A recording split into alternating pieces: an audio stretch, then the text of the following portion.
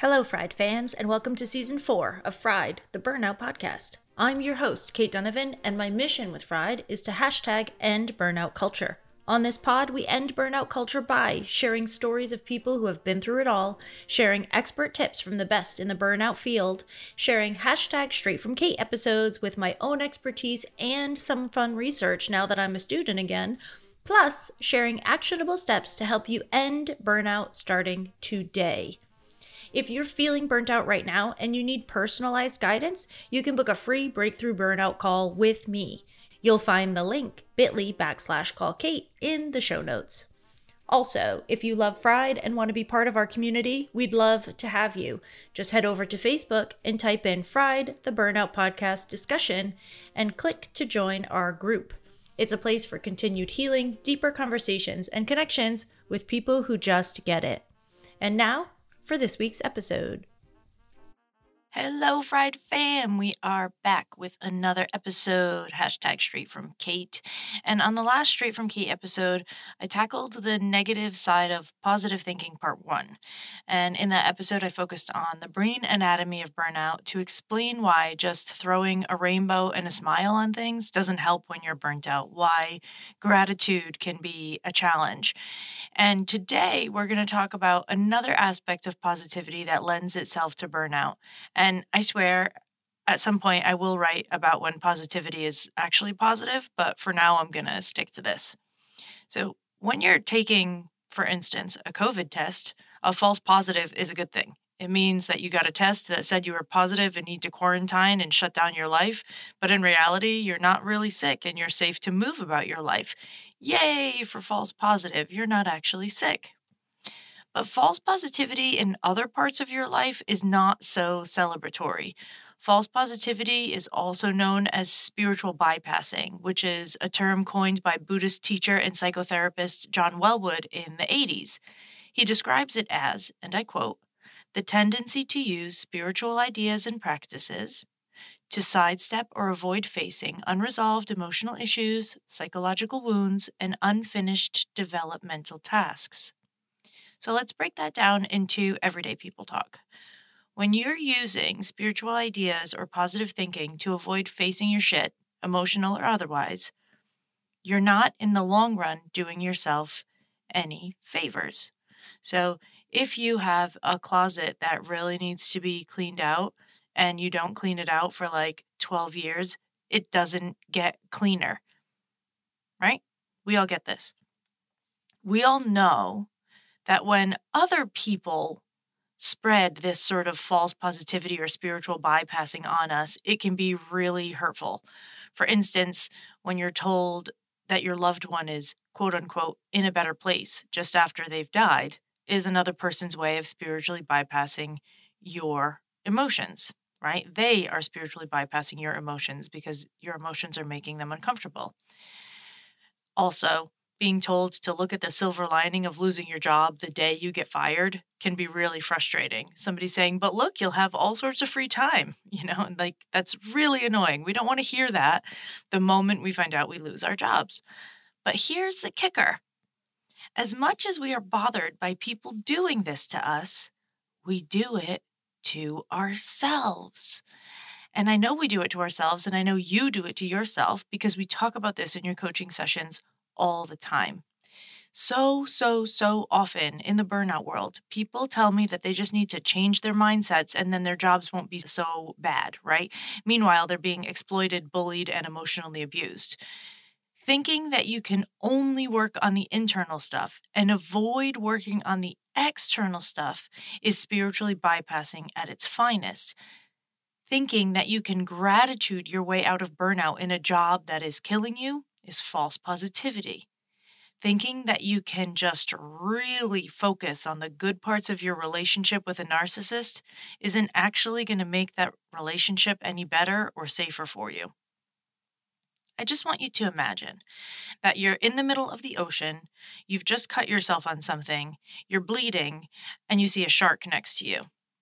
False positivity and spiritually bypassing would be like thinking, if I just send this shark enough love, he won't eat me.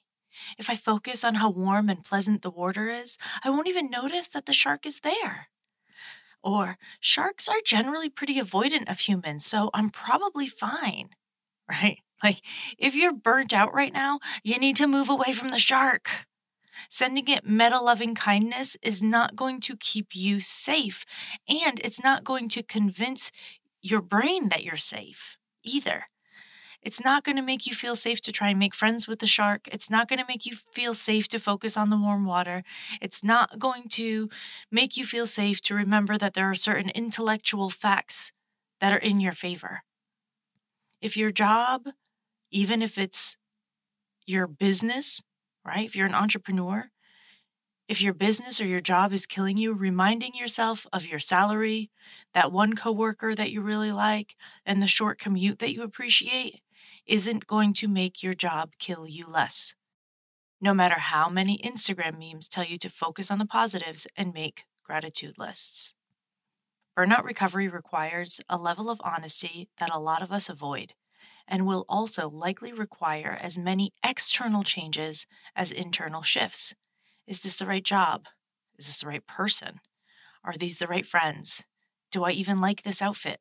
How do I like my tomatoes sliced? Do I need to pee right now? Am I thirsty? Truth, honesty, candor, frankness. These will help you build a life where positivity is more natural, is actually a part of things in your life without you having to force it, to search for it constantly, and to fake it when you don't actually feel like it because somebody else says that you're supposed to, or because the current culture says that you're supposed to. So this week, Fried Family, I want you to do one small thing that you know you need to do in order to jumpstart or continue along your burnout recovery journey. Maybe you're not ready to change your job, but you know that you'll need to. So start to freshen up your resume or your CV. Maybe you're an entrepreneur who needs to leave behind a piece of your business that's profitable but draining the life out of you. It's time to start to formulate a plan to do that sustainably. I'm not saying cut it off tomorrow. I'm saying figure out how you can replace those funds so you can let go of that piece that's draining you or give it to somebody else, right? There's so many options here. But you need to create a plan to make the change sustainably because putting yourself into financial strife is not going to help you feel safe when you're recovering from burnout. Maybe you're a mother who really hates cleaning and you can afford to get help, even if it's only once a month. But you've been embarrassed, even though every time you clean, you're swearing and miserable. You don't want to tell your friends that you need help. You don't want to tell your husband or your partner that you need help. You don't want to admit that you dislike cleaning so much, whatever happens to be. Go ahead and find out what the real cost of having your house cleaned once a month would be and start looking on Thumbtack for some options, right?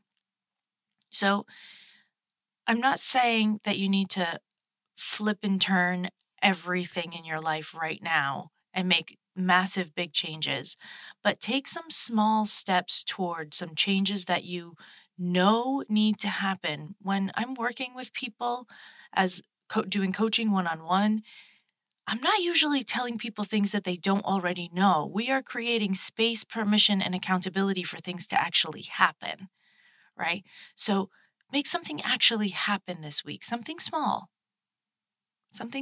even if the action this week is admitting the thing that needs to change. Just actually, honestly, instead of spiritually bypassing it, adding a false positivity to it, instead of if you own your own business and you need to get rid of a part of it or a person in it or something in it, and you are trying to convince yourself not to because it's going to be difficult and uncomfortable, but it's difficult and uncomfortable every day because you hate it, start creating a plan for how you're going to make that change. That level of planning and control will let your brain feel a little bit better. And when it comes time to actually do the thing, you're not going to do it based off of some explosive emotion. You're going to do it systematically. It's going to feel probably still a little fearful. You might be disappointing some people, but it will be easier because you will have a plan. All right. So, whatever it is, Take one step toward the change that you know needs to happen to help you move through burnout, even if you are loath to admit that you know it needs to happen. You don't have to finish it this week. Just take the first step. You have totally got this. I believe in you. And if you're in the Facebook group for extra accountability, you can drop in what you are planning to do. You can ask for accountability on it. You can ask for plans, creative solutions on how to solve it. Sometimes we need other people's eyes and brains, right? Let us know what you need to change, and we will help you change it. All right, Fried Fam. Until next time.